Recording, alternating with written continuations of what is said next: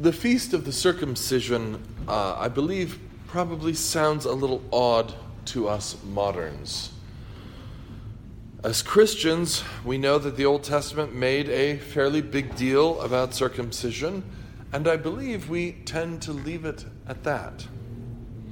But the type and the shadow of the Old Covenant, are types and shadows because the bigger deal is yet to come. And that bigger deal is, of course, as we celebrate at this time of year, Jesus Christ, the incarnate God. The Old Covenant people were set apart to God in a physical sign of their obedience. Abraham and his followers were to be circumcised. The spiritual reality that God was trying to get across comes through in a number of places in the Old Testament. In Deuteronomy 10, we read, "Therefore circumcise the foreskin of your heart, and be stiff-necked no longer. For the Lord your God is God of gods and Lord of lords, the great God, mighty and awesome." The significance of what circumcision was supposed to mean to the Old Covenant people is there. In Jeremiah chapter 4, we see another similar text. God is telling his people to circumcise yourselves to the Lord and take away the foreskin of your hearts, you men of Judah and inhabitants of Jerusalem. So it wasn't just a physical sign of obedience, but it was a physical sign that had implications.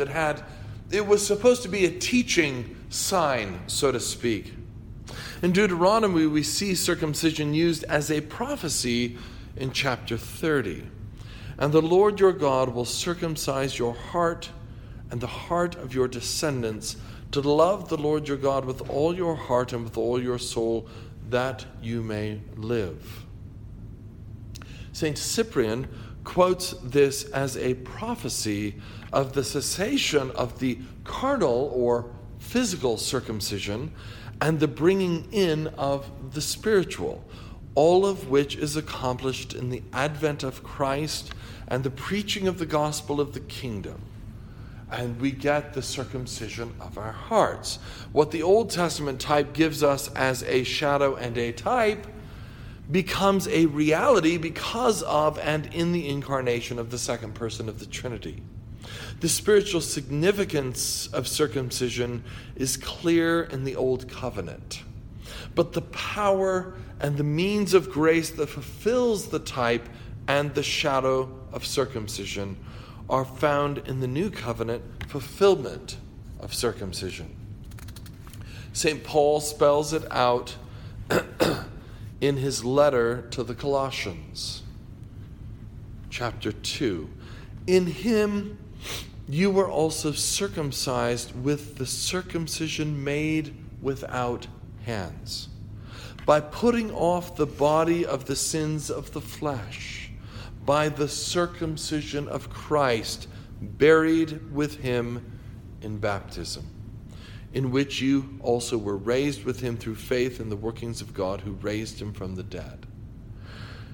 In the early church, there was a need to distinguish this new covenant sacrament from the workings of the law, because the Judaizers may very well have taken an approach that would have made baptism look like any other part of the Old Covenant law, just another washing, because the Old Covenant law was full of Levitical washings.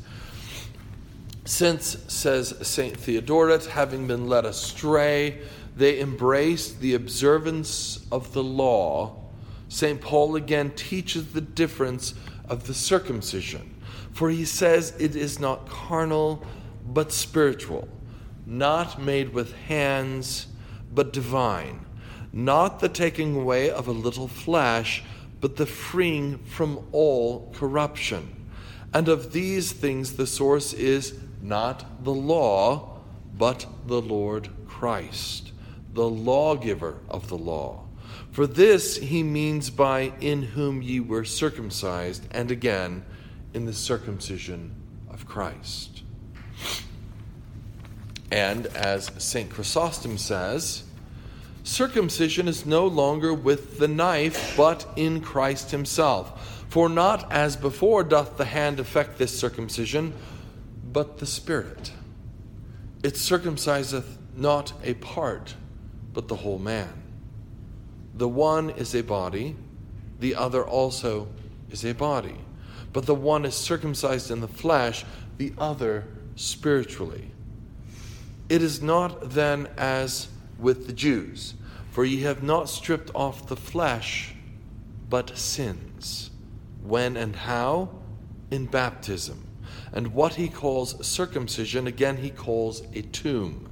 He speaketh of what is greater than circumcision, for they did not merely cast away what was circumcised, but they destroyed it. They effaced it. And so, today, we celebrate the beginning of this work of Christ, of God become man. Christ fulfills the law in order to be the Messiah and Redeemer we need. And in that role as Messiah and Redeemer, he fulfills the very type that he was involved with at 8 days of age, and gives us the circumcision made without hands, baptism, so that we might be holy and spiritually a member of his household and have our sins obliterated by his grace. We have, in that circumcision made without hands, the power of God himself. We have the gift of the Holy Spirit. Let us live the life of Christ ourselves. Amen.